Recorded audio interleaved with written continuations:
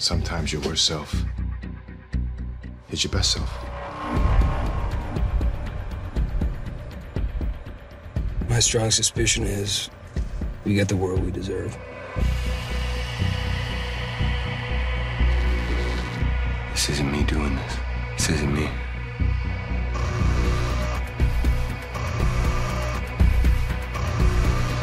This girl's gone missing. Nobody cares. The interior's poisoned and suddenly worth billions. Nobody cares.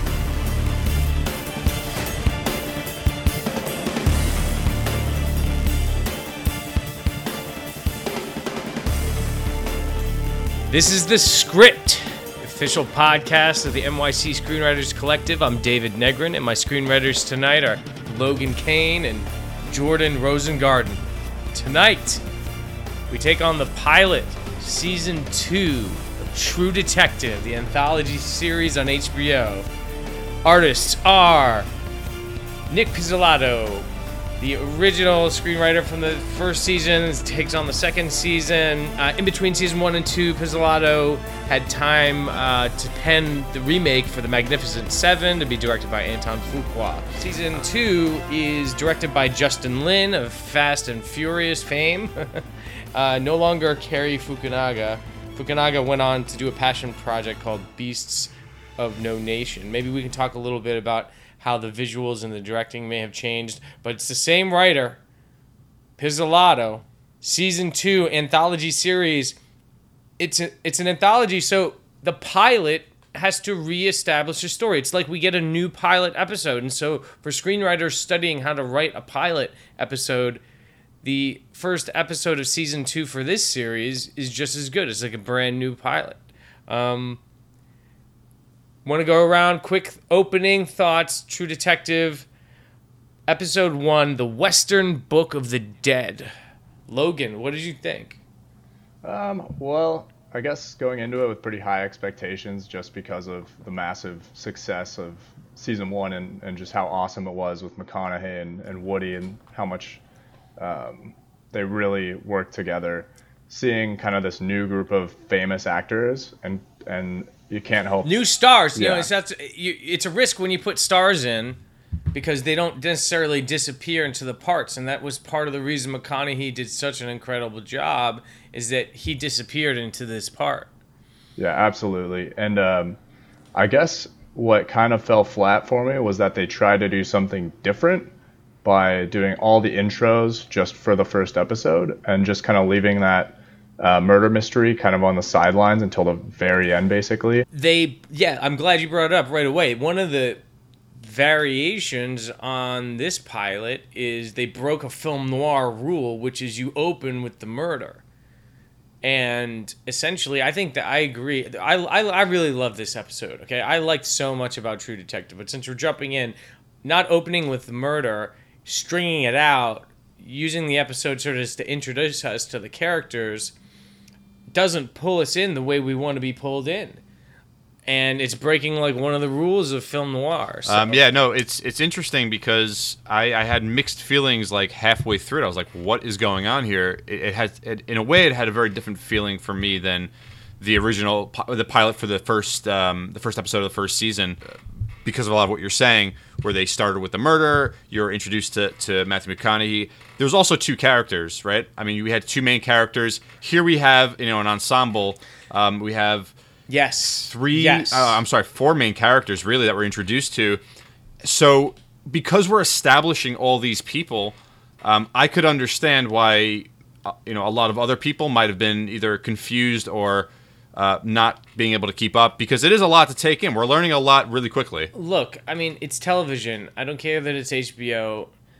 We have, in the original series, original season, we're going to be doing that all night. We're going to be calling it another series, another season.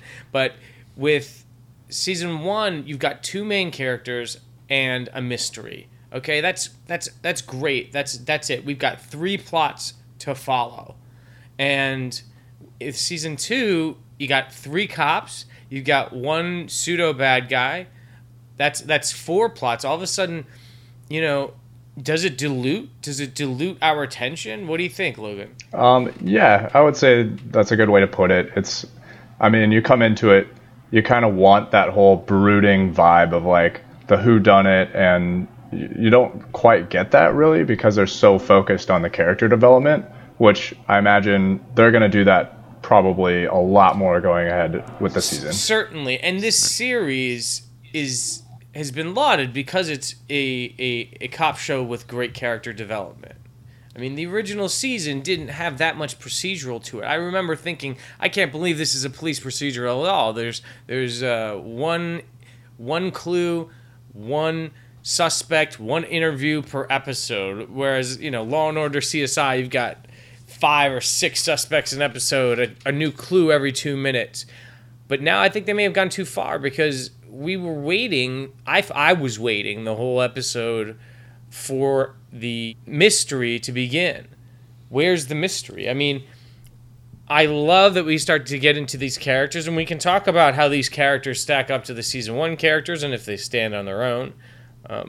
But for me, it's still a story, and we need stakes.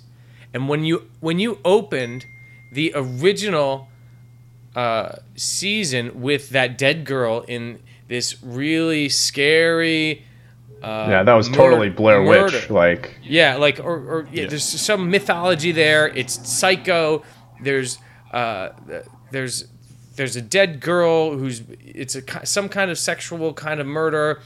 The cops in Louisiana are obviously overmatched.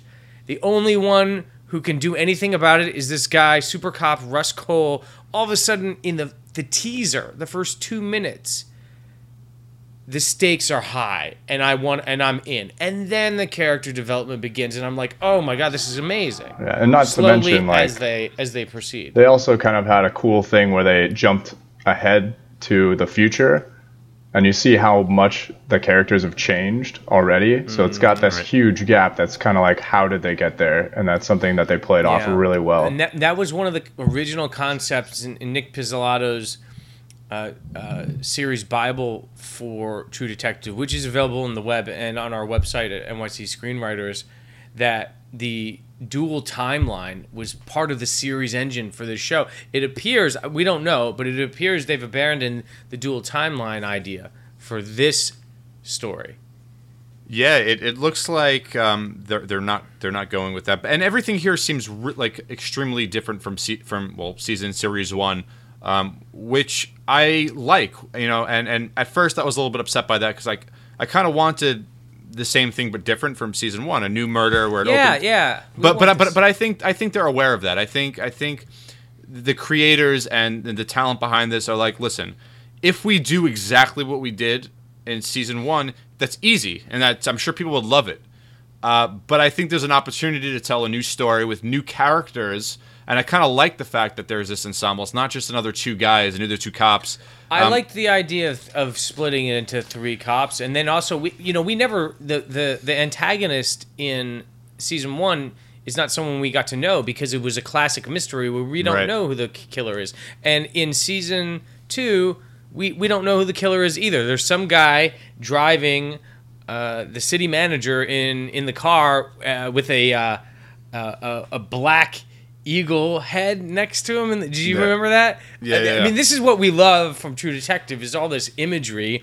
It also appears we're not getting as much of that mythology that we got, that ritualized mysticism, that scary stuff. But that one eagle head was like, oh, scary, and the guy's eyes are popped out at the end. So that's what we're looking for in terms of same but different. Yeah, we want another case. We're even good with new detectives, but we want that same tone. We want that same depth. Pizzolatto's on record saying, I'm not doing any references or homages to the first season.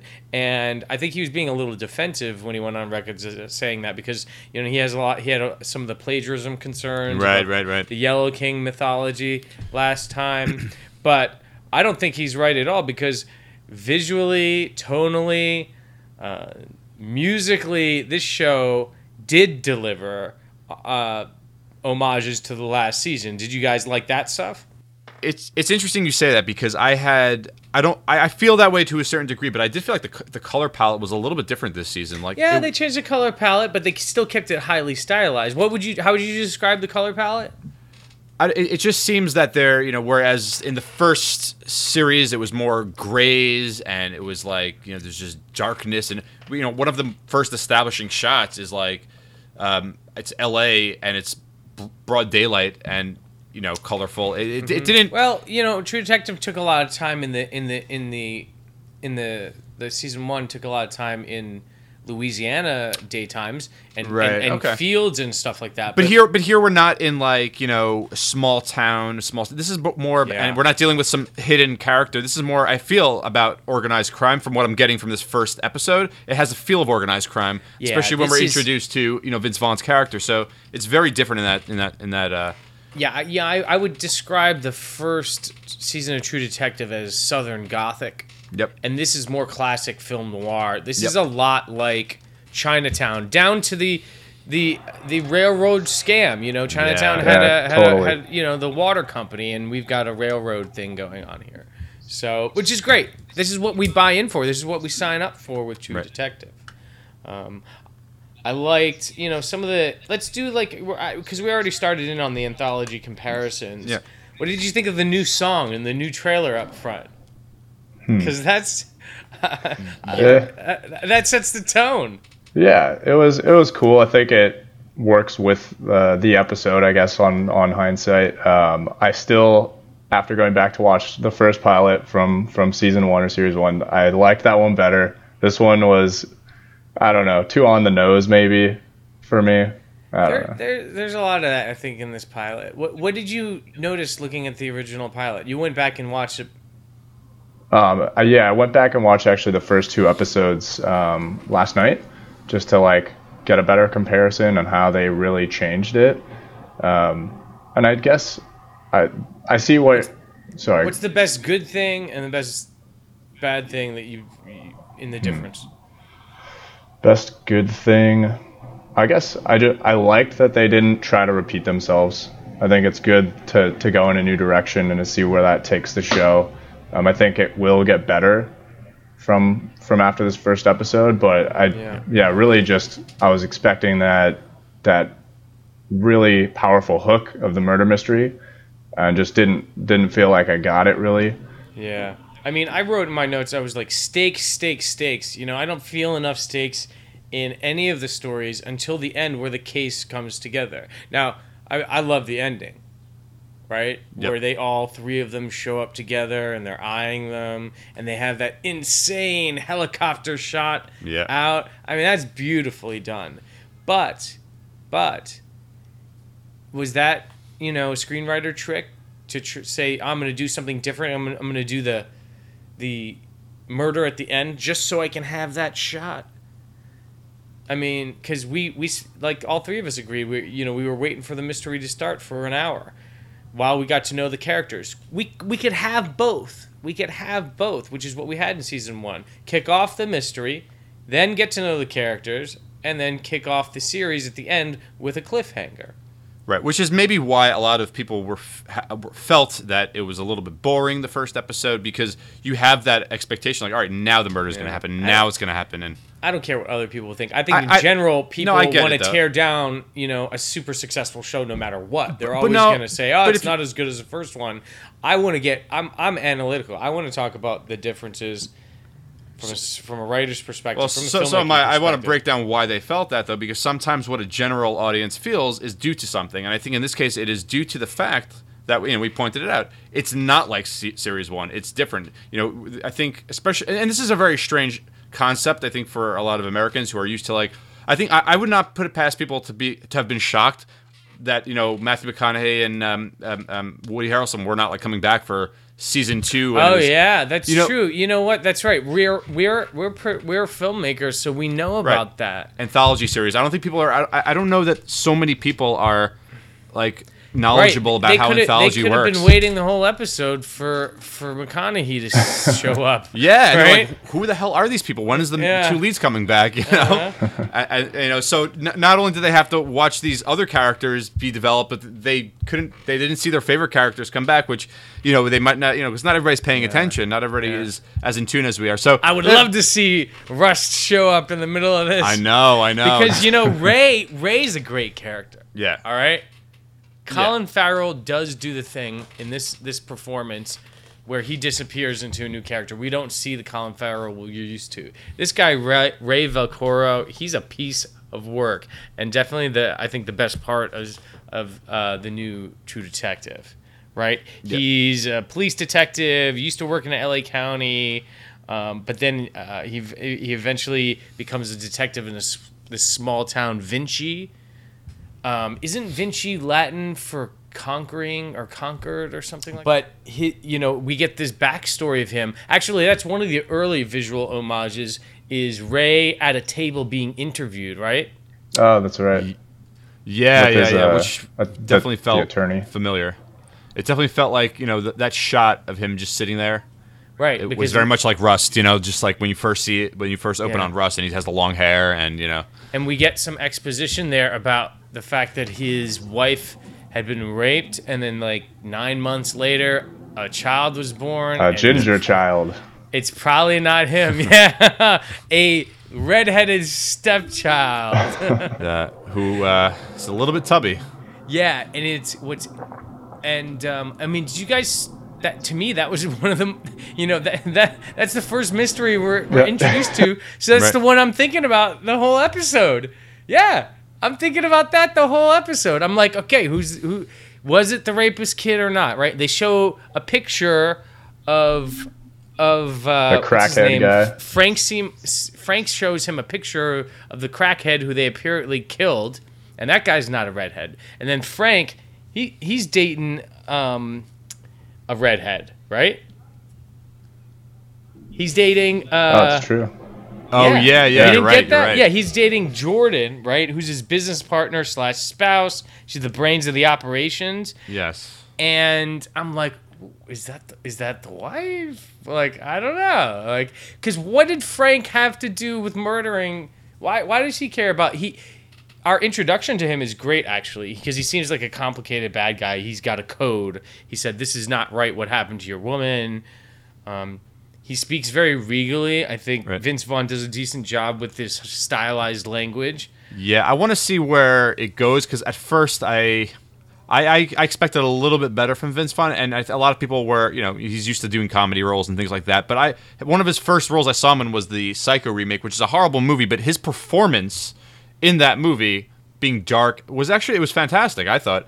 So I know he can play darker roles, but I wasn't, with the accent he was putting on, it felt a little forced to me, but having said that, it might just take some time to get used to, but I think he did an okay job. Yeah, I think once we see a little bit more of that anger, a little bit more of a dynamic range for Vince Vaughn, this one he was pretty much just kind of just sad in a way the whole time. It just seemed like that. They showed him smart. He was in that film Return to Paradise. You see that one where he and Joaquin Phoenix... they're in Singapore and they do some drugs together, and then Joaquin gets put in jail, and he plays this nobody limousine driver who has to choose whether to go back and do time.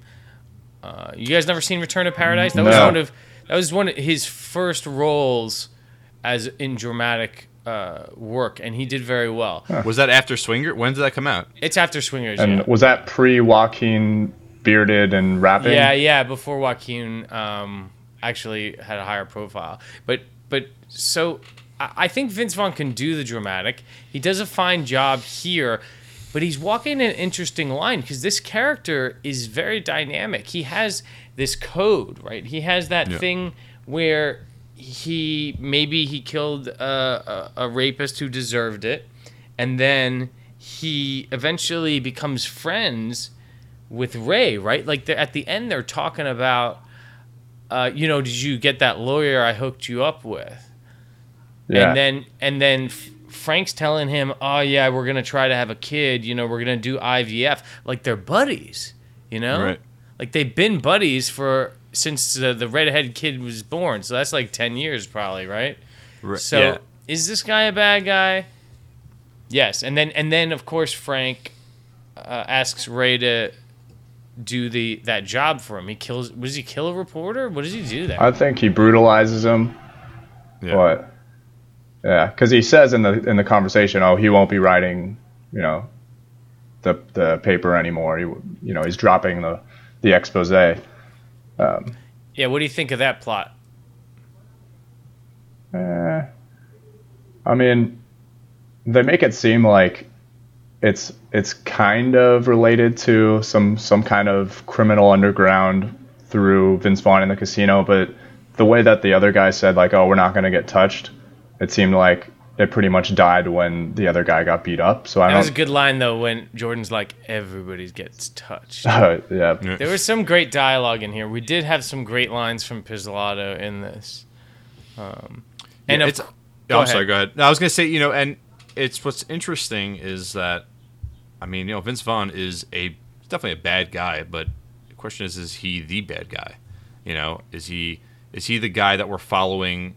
Because a lot of things are still really unclear. Like we yes, it really leaves you on a cliffhanger. You have no idea, what's going to follow and who's involved with this murder, and so that's the real question. It would be interesting if that was the case. It will kind of take the mystery out of everything, but it just seems that everything that's been done in this opening won't take the mystery out. They just need to set us on the path of the mystery, and that's the problem. Is it's very ambiguous about what mystery is it? Right. Right. We start following the personal mysteries of these characters, right? We start following Rachel McAdams' mystery of her family, and that's fairly low stakes. We start following Taylor Kitsch's mystery. What's his deal with his PTSD? What's the deal with his anger? Why does he like the bike? I like the bike. Right. He's got some kind of those scars on his body. The road suits me. Yeah, the scars. Yeah. I think. So in place of that mystery, we start attaching to these other things, these other pieces of character development that we're trying to figure out, which is great. I mean, we're wondering about them, but we are wondering what's going on with the main mystery the whole time. Yep. And frankly, having a dead guy at the end with no eyes is not as powerful as the opening of an episode with a serial killer propping a woman up in some kind of ritualized murder in a small town, Louisiana. Just the stakes just didn't feel high enough. It also made you really sympathize for the Matthew McConaughey character, Rust, because he immediately shows that he's like the most intelligent detective to ever live, basically. Absolutely. He's incredible. He's a super cop, and nobody else in the town needs him. And it shows that, that Marty was great because he recognized Rust was good, and he wasn't too arrogant to say, he doesn't do things like the rest of us do. So our introduction as a cop to Rachel McAdams is she does a bust, and it's like a total screw up, right? Yeah. Well, it's a screw up, but what I got from that, right, is that because her sister was there. Yeah, I think she did it intentionally, set up the whole thing. It was I think it was intentional to kind of get her sister. Like that's the intent. I thought she was surprised. No, she has a line. She says like, "This operation I just ran was based on a rumor I heard," and it was. Interesting. Yeah, that's what I got out of it. Yeah, so you think she did a whole raid, but she had her gun out. She was trying to be hard-boiled detective. They went in there and she asks them, who's from the United States. She thought she was busting a sex trafficking thing.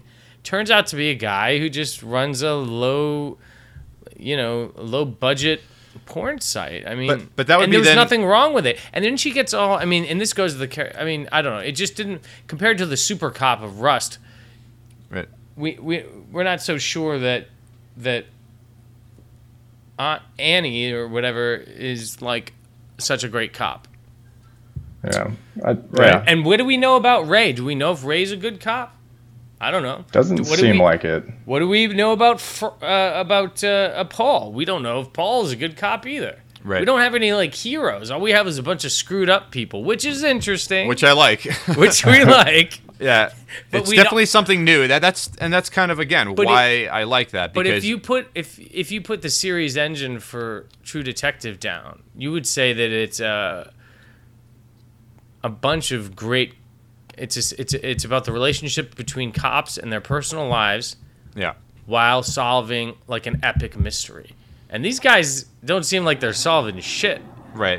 Well, yeah, that's the thing. Like Taylor Kitsch just stumbled onto this guy. Yeah. Yeah, we didn't like establish that they might be fucked up, but they know how to do something well. Like they'll have a skill or a quality that will be essential for them to solve this mystery. All we have is a bunch of fuck ups that are like, all right, you guys are assigned to this. What I saw, like, what is Ray's Paul's... a drinker, Annie's a drinker. Right.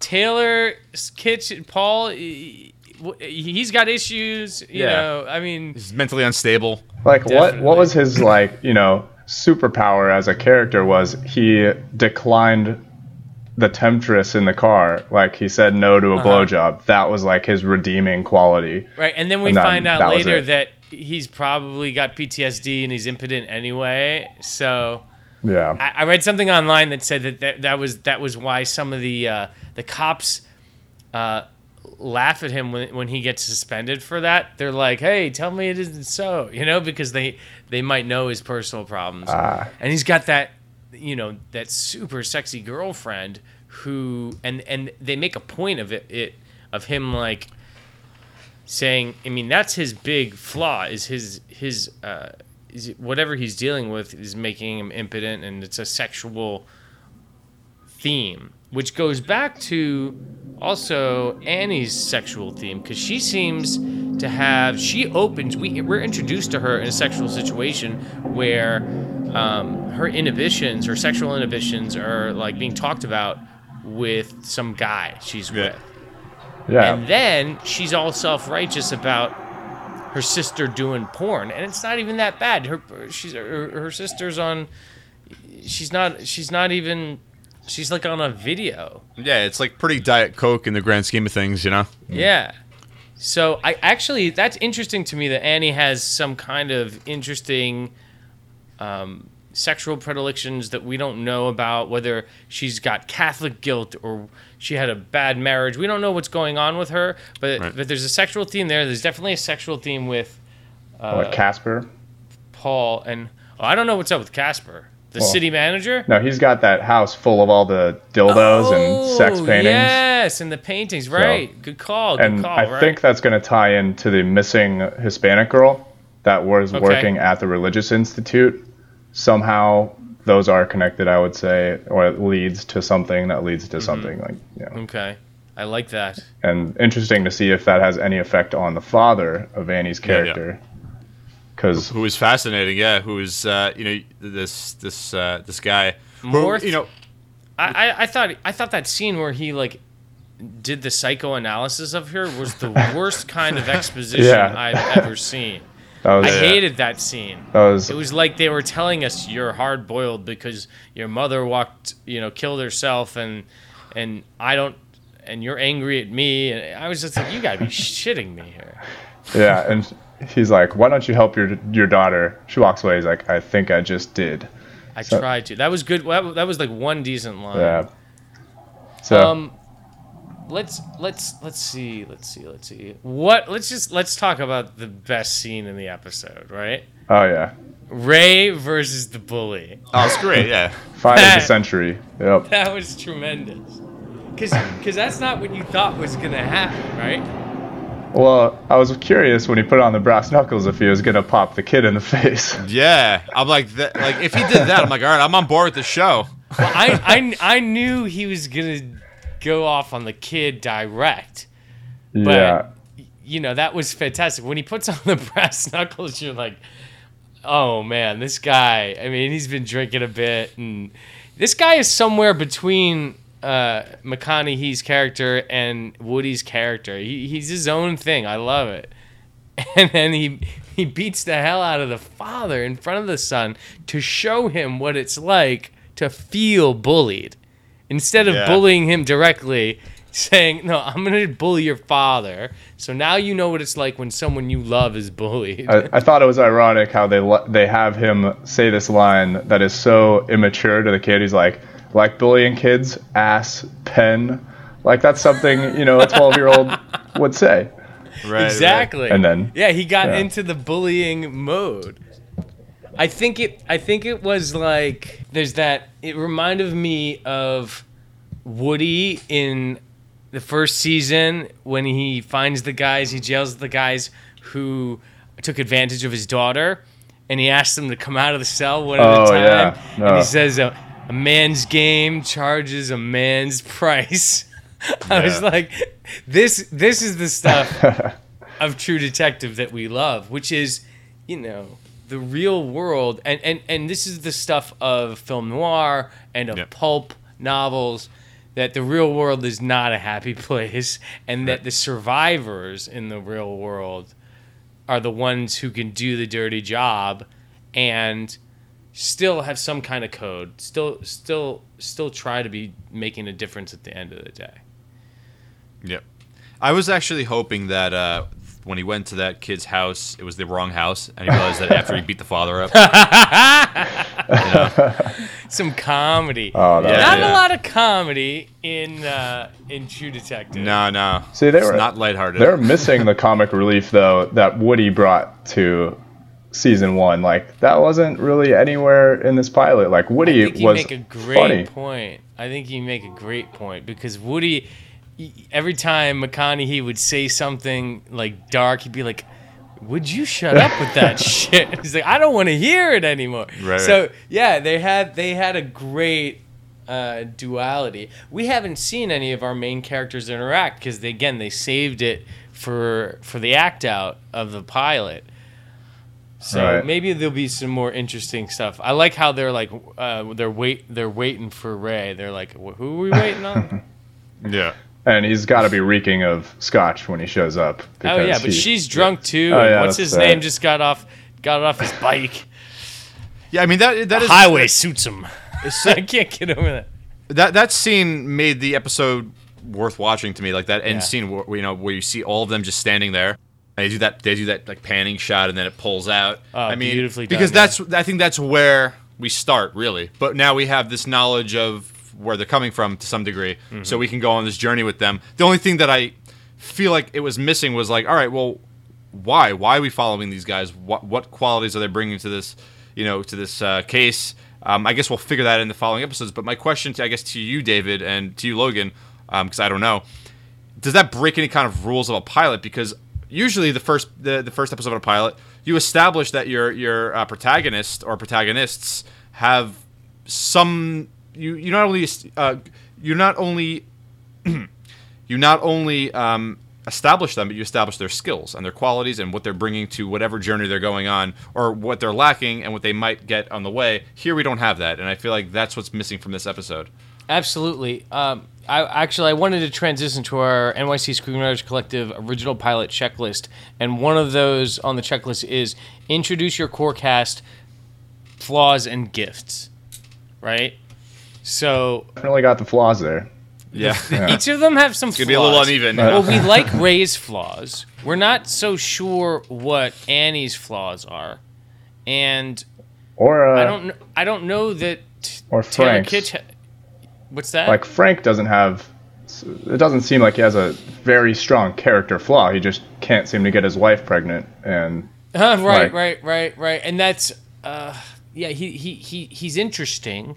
He's obviously used to be like a blue-collar crime guy. Now he's a white-collar crime guy. He's trying to move up in the world, make some money, do some bad deals. It's almost like a fish out of water for that respect as well.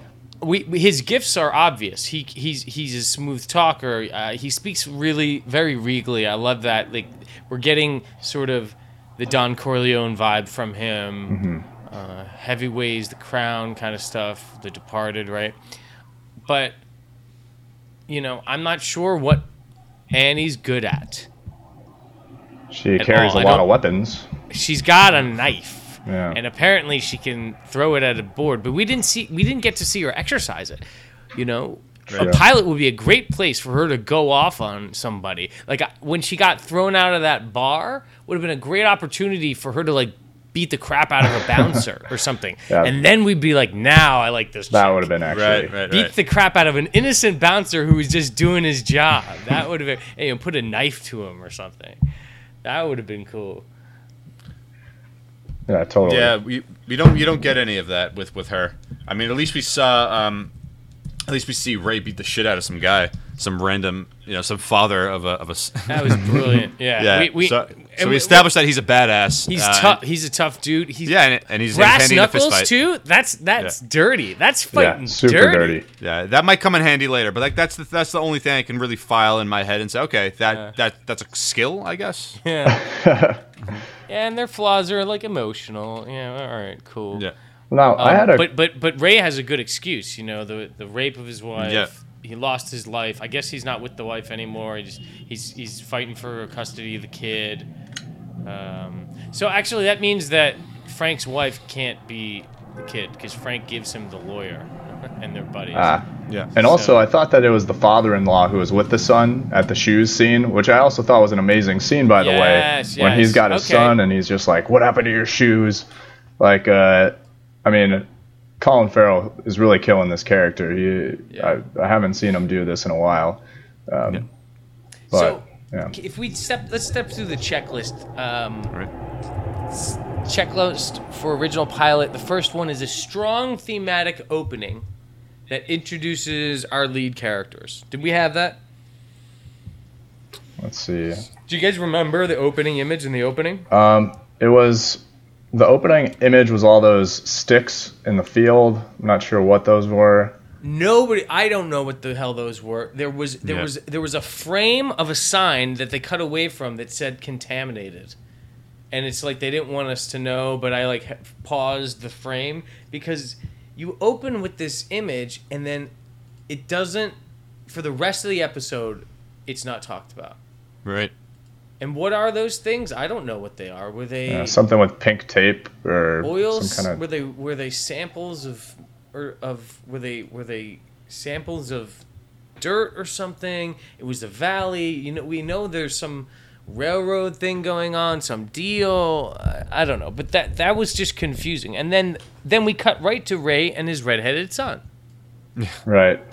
Which is an interesting character building moment, but compared to the opening of the ritualistic murder in season 1, and we get to meet Rust Cole and his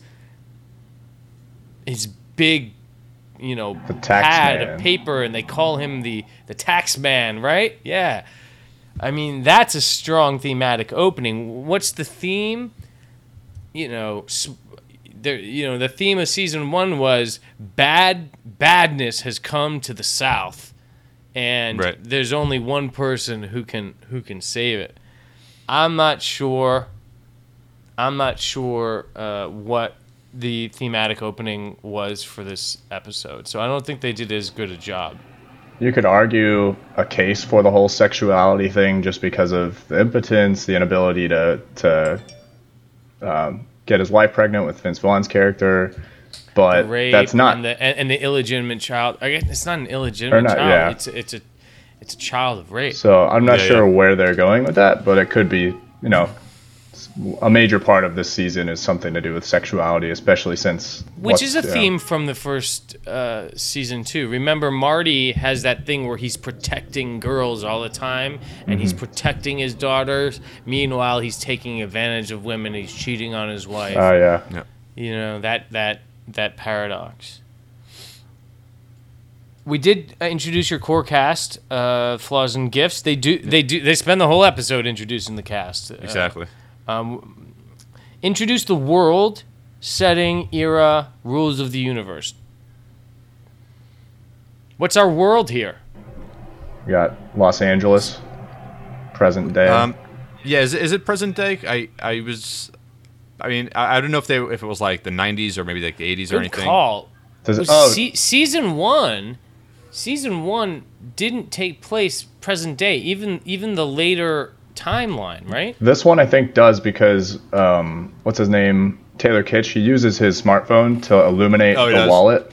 Yeah. So- Okay, cool, good call. But Okay. remember, the dual timelines in season 1, the later timeline wasn't even present, was it? Or were there 3 timelines? Because I seem to remember there was like a 90s one, and then there was a 2005 one, and then I think by the end of the season they teamed up in the current day. Yeah, what I'm recalling offhand is that there were 3 timelines. Yeah, there were 3. Yeah. So it's modern. We're doing Los Angeles. There's this small town called Vinci, and then they all work. It's kind of a great line at the end where they all say the acronyms of the place that they're from. He's like VPD for Vinci PD, and he's like California Highway Patrol. They're all from different areas, but they've got the same murder. We're gonna have to have. I foresee, and maybe we can get into this for the last for the end of the podcast. But what do we foresee in the upcoming episode?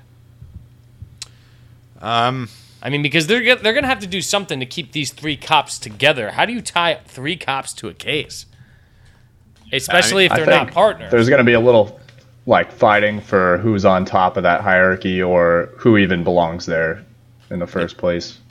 Yeah. Which could be a lot of fun. I mean, that's something I'm looking forward to actually, and I think that's why. I mean, listen, even though I think I liked this first episode, but I do definitely think it wasn't the most exciting episode of True Detective we've seen. It wasn't as exciting as the 7-minute nonstop McConaughey episode from season 1. The drug bust thing. Oh my man. god, yeah, That's insane. I mean, listen, if an episode like that follows this episode, I'm on board 100%. Actually, now that we're thinking about it, because we did the Mad Max podcast, that episode from True Detective was almost a precursor to the new Mad Max reboot, which was just like adrenaline for 2 hours straight. I love that. I mean, that's the thing that True Detective first season did so well, was it experimented all over the place. Who knew that was coming in the middle of a plotting, very deliberate show? All of a sudden, a great action sequence like that. Oh yeah. I mean that was fantastic. It was like just such a shot. I mean, I think everybody was already with that show, but when you get to that episode, and it's just like boom, boom, boom. And this is one of the benefits when you had Fukunaga directing the entire series. He could say, all right, I want to do some director candy for this episode. Well, I got a great idea here. But I think I'm pretty sure that there's multiple directors on season 2. Justin Lin, I think, is only doing a couple of episodes. Oh, I was gonna say, if Justin Lin was on for like a majority of them, you would think with his Fast and the Furious resume, it's gonna be some like kind of crazy action sequences in there somewhere. You make a good point, but he's got 2 episodes of True Detective, 1 and 2. That's all that's on IMDb. But you know what? Episode 3 isn't on there either, so who knows? But one of the ways that True Detective succeeded was one director, one writer, one cinematographer. Felt unified. Yeah. Right. Definitely. A unified vision. That's what TV could bring us, that the Hollywood feature film script development system has been screwing up for years. Fractured visions, several writers, multiple directors. Fire the director, get a new one.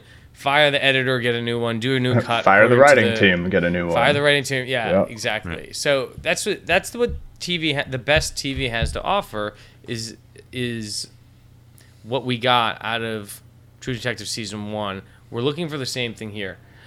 Back to the original pilot checklist. Introduce the series engine. Barely. We have some foreknowledge of the series engine for the show, so that helps us. But if we hadn't seen the first season of the show, we'd be wondering about this cop thing. Like, when are we gonna get a clue? When are we gonna get a body? Right? Yeah.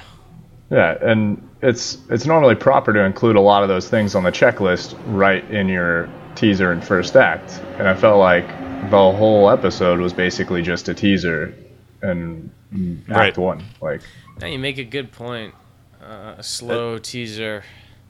I mean, does this harken to some of this new trend? And I talked about it on the Sense8 podcast. These Netflix shows, the pilots for these streaming studios, Yeah. are a lot less dense in terms of getting the pilot checklist and getting us sucked into the series and getting us to know everything compared to the network pilots. The network pilots, they live and die by the ratings of the first episode, and so you've got to get all this stuff in. You've got to hook us with a series engine, a season objective, great characters, open with a strong teaser, close with a cliffhanger. You've got to do all that, but then the streaming shows, they know that they're getting a whole season. The filmmakers, the artists know they're getting a whole season no matter what. And Pizzolatto at HBO absolutely knows he's getting a whole season of True Detective 2. Yeah, and that's something you had said to me privately, David, where because of Netflix and this idea that you're going to pretty much binge watch this anyway at some point, a lot of these shows are feeling like one giant movie just cut up into 10 parts, Mm-hmm. And sometimes where they cut it may not be the most appropriate. Like, Logan was saying, this first hour could have been maybe 15 minutes of an opening movie, where you establish these are the people and and this is the journey we're going on. Whereas now we have this whole hour of establishing these characters, which felt a little bit, I'll be honest, felt a little drawn out. And we end that episode with the inciting incident of the series. Yeah, I mean, you make a great point. Law and Order does the inciting incident, the catalyst in the first 2 minutes, right? Yeah. So, is the binge watching Netflix era, are these writers just being lazy, or is it an attempt to slow down the tempo, this hyper tempo that we're used to in an effort to lengthen our attention spans? Because I'm all for that, For me, I'm down. I'm fine with the slower tempo, actually. I had no problem with this pilot, but in terms of people who are writing pilots, and me as a screenwriter who's writing pilots and a teacher who's teaching people to write pilots, this is not as dense as you want it to be. You're not accomplishing what the networks traditionally want, what a spec pilot should be, which is crackerjack all the way through, because I like this episode. A prestige TV audience will like this episode, but a broad audience won't be there, and they'll barely make it to episode 2 or 3. Right. And some of them are wondering when McConaughey's going to show up. Right. Yeah, I anticipate a steep drop in viewership going into episode 2, because a lot of people probably got recommended to watch it, maybe not even having seen season 1, and if they're into it, they're into it. But a pilot like that for season 2, I'm not sure if they hooked a lot of people. I wonder what the numbers are on people who watched True Detective season 2 without watching the first season, because honestly, most people would never jump into Breaking Bad season 2 without seeing the first season. But it's an anthology as well, like American Horror Story, where you can but jump. It's possible. Now that we know, I mean, I don't think I would. I've seen the first 2 seasons of American Horror Story. I wouldn't skip a season just because it's on, because actually that show does a great job of homages and references to the earlier seasons, really eerie stuff, which is great. And doesn't it? I've never seen that show, but doesn't it keep its cast? It does, which is a very old theater thing to do. It's very Shakespearean to use the actors again and again in different roles. Some of them return as roles, but that's not a broad audience. You can be fucking confused by that. But that has not stopped American Horror Story from being one of the most original shows on television. But at the very least, if you're a casual viewer, you're gonna be okay. I see the same actors there. Like here, you're not getting Woody Harrelson. You're not getting Matthew McConaughey. Like this is a new story, new actors, new characters. Yeah. And that's why I almost feel like, HBO doesn't need any marketing advice from me. Like they just have to put a show on and they'll have audience, viewers. But yes and no. They fail more often than they succeed. I mean, you don't forget so far the Carnival era, the John from Cincinnati, the Luck. That's true. There's Lucky Louie. Louie had a show on HBO. That's right. They fail often, and Yeah, and that Hello Ladies show, which I thought was good, but Yeah, I mean- last of the season. So, yes. All right, I hear that, but I guess just to finish my point real quick. So what I feel like in marketing, what they could have done is with season 1, right? Instead of calling it season 1, call it True Detective: The Case of blah blah blah. True Detective, L.A. crime story. Like that I way. like You're that naming convention. I like that. Yeah, that way you're like, oh, it's a new story under the True Detective banner. And that's very film noir. That's very Yeah. that's very mystery writer way to do it. yeah, Because yeah. Nick Pizzolatto's writing like, no, there will be no homages, there will be no references. Yeah, but your show's called the same show. Yeah, it's confusing. And not even that. I think HBO is calling it season 2. Yeah, it's season 2 of True Detective, and the opening is great. It looks a lot like the first season opening. Right. So I think he's still a little gun shy from that from the plagiarism thing, which in the end I think more of a big deal was made out of it than was necessary. I think he did make some mistakes, but Yeah, and you know what though? He's not the only person dealing with this thing right now. I know there's an ongoing case with Gravity, the movie Gravity, and the so right. it's like that shit's happening all the time. So I don't know how much of that's influencing him or how much but I don't know. there's a great article, and maybe I'll post this in the show notes, called by Malcolm Gladwell, called Something Borrowed, and it's about a playwright who stole or supposedly plagiarized one of his earlier articles into a play she wrote, and he got very angry with her when he found out about it. But then he got to know her because the playwright reached out to him, and over the course of a relationship, he realized that she had taken his writing and improved upon it, and it had become a work unto itself, that it was like a disciple of the earlier work. I know it's a great way to look at interpretive art, and I think Pizzolatto, if he'd just given, in the same case in the Malcolm Gladwell situation with Something Borrowed, if the author had just given attribution, it would have been fine. And because Pizzolatto definitely, I think he lifted some dialogue directly, which you think he would have known better, though. you just can't do. But I don't want to re-prosecute this on season 2 because he's ahead of it. Hopefully we're moved on from that. Right. Also, my man was trying to get a deal with HBO. You got to do what you got to do. Yeah, it was worth plagiarism.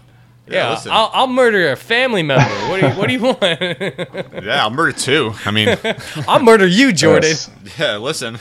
I will beat I'll your murder everyone father on this with podcast brass knuckles.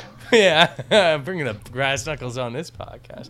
Did they introduce and complete an episode objective? I guess there was a little bit of catharsis with Ray punching the kid's dad out a little bit. Yeah. Slight amount of justice there. But that was character establishment. No, that wasn't really fulfilling a goal. In an original pilot, you need to introduce a season objective that will be completed at the end of the season, and then you need to introduce and complete an episode objective in the same episode, right? That's the double duty of a pilot. So, But maybe just the very nature of them being together on this case, or is that a huge fucking stretch? Because it is a huge stretch. Yeah, I think it's a just bit intangible. finding out what happened to Casper completes an episode objective, right? Everybody's looking for the city manager, right? Yeah, True. And that's going to play into the bigger thing, although Right. it's so subtle. Yeah, Yeah. exactly. Because they're not actually on the case. Our detectives are not actually on the case. And the only person that directly affects, it seems like, is Frank, is Vince Vaughn's character, because he actually has a deal that needs to be done with him. And what the hell is with this city manager that the Russian guy needs his opinion? Why is this guy so important to a deal getting made? Said something about checks and balances and that. Checks and balances. I didn't really in a very get poor it. Russian accent. Checks and balances. That was good, David. Maybe you should be on that show. Well, I don't know. Introduce season objective. Did we get a season objective? Did we get a case that's got to be solved by the end of the season? Yes, I mean, Yeah. What happened to Casper? Yeah. Absolutely. Who done it? Well, that checks out. That's no problem. They got that one done. Good job, guys. Yeah. They're about 2 for 8 right now. Yeah, seriously. 56 minutes late into the episode. Yeah.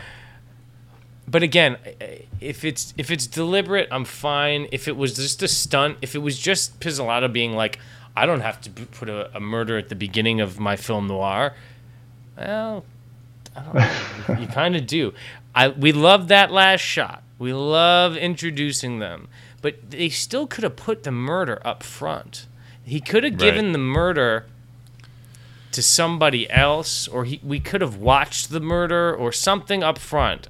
The last thing on the checklist is the cliffhanger closing that kicks off the series, that reveals there's much more drama to be explored. Yeah. Yeah, we got that.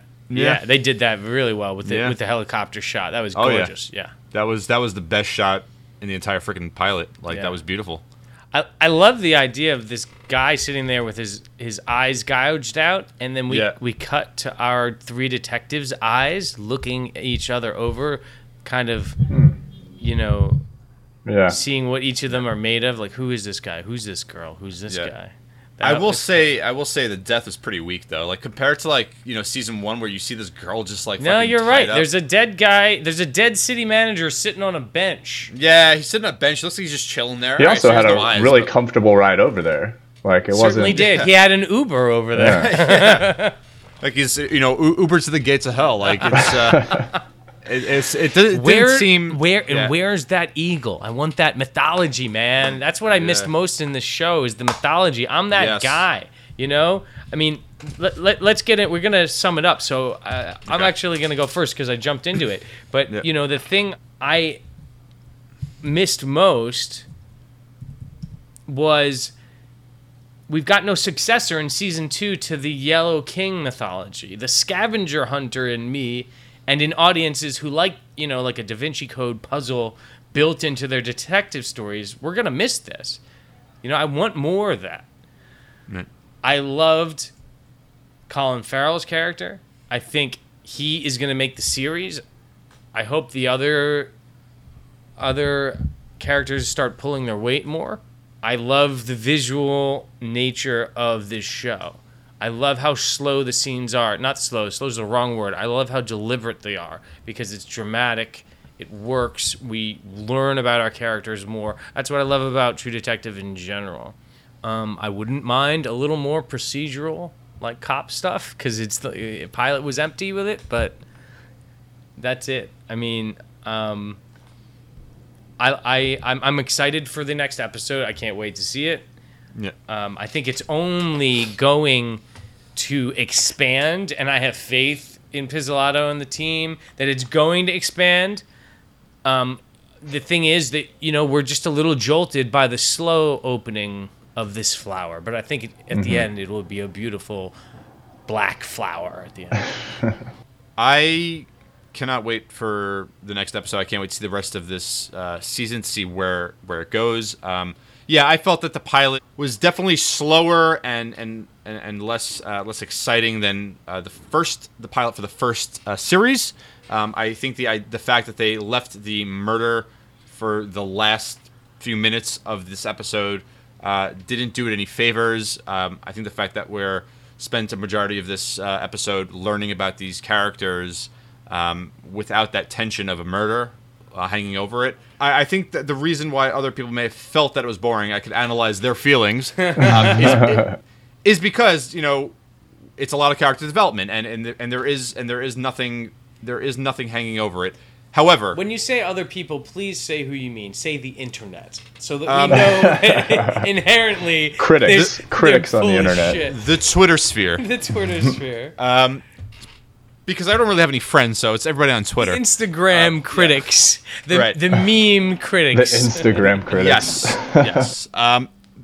But having said that, when the episode finishes, it was a shot in the arm. It sets up what this season is where it's going to go, and I like it. I'm on board. I know a little bit about these characters. I like the fact that we have this group of fuck ups like trying to solve this mystery, which is kind of hilarious to me. But I like that. And I'm excited to see where it goes. It was definitely not the most exciting episode, but I generally liked it, and I'm really excited to see the rest of it. Yeah, I agree with both of you guys. I think just as a fan of the show in general, going into the next episode, you can't help but just kind of expect that they're going to take it in, the direction you were waiting to go. It just took them a while in that first episode because they're focused so much on building each of these characters' backstories. So I think they kind of took that out of where it would have been in maybe the next couple episodes and just put that all at the beginning. That might have something to do with the fact that they're all high-profile actors and they all kind of split screen time. Not really sure. Oh, are you thinking that because the high-profile actor thing... Like, they're all getting paid a certain amount. They're all expecting a certain amount of screen time. It could be a little bit that's political. One way you were going. I was thinking maybe they're going to be filming separately. Oh, because they all have different movie deals. I thought that's what you meant. That they will end up on their own. I was just worried there might be sacrificing a little bit of the just purely telling a story in service of giving certain characters screen time. But we'll see if that's the case later in the series. I felt like that was the case for the pilot, at least. They all got their time. We learned about them. I really like the characters, though. I think they're really interesting. I'm excited to see where they go and where this kind of, albeit kind of a meager mystery, we'll see where they take it. Thank you, guys. Thank you, Jordan. Thank you, Logan. Thank you, David. Thanks, David. This is The Script. The Script is produced by myself and Jordan Rosengarten. I'm David Negrin. You can email us, fan mail us, hate mail us, comments, questions, or proclamations to scriptfeed@gmail.com. Join our Facebook page, our Google Plus page by searching for NYC Screenwriters Collective. You can follow us on Twitter at ScriptFeed. If you live in New York City, sign up for one of our screenwriting workshops, TV writing or feature writing at meetup.com under NYC Screenwriters Collective.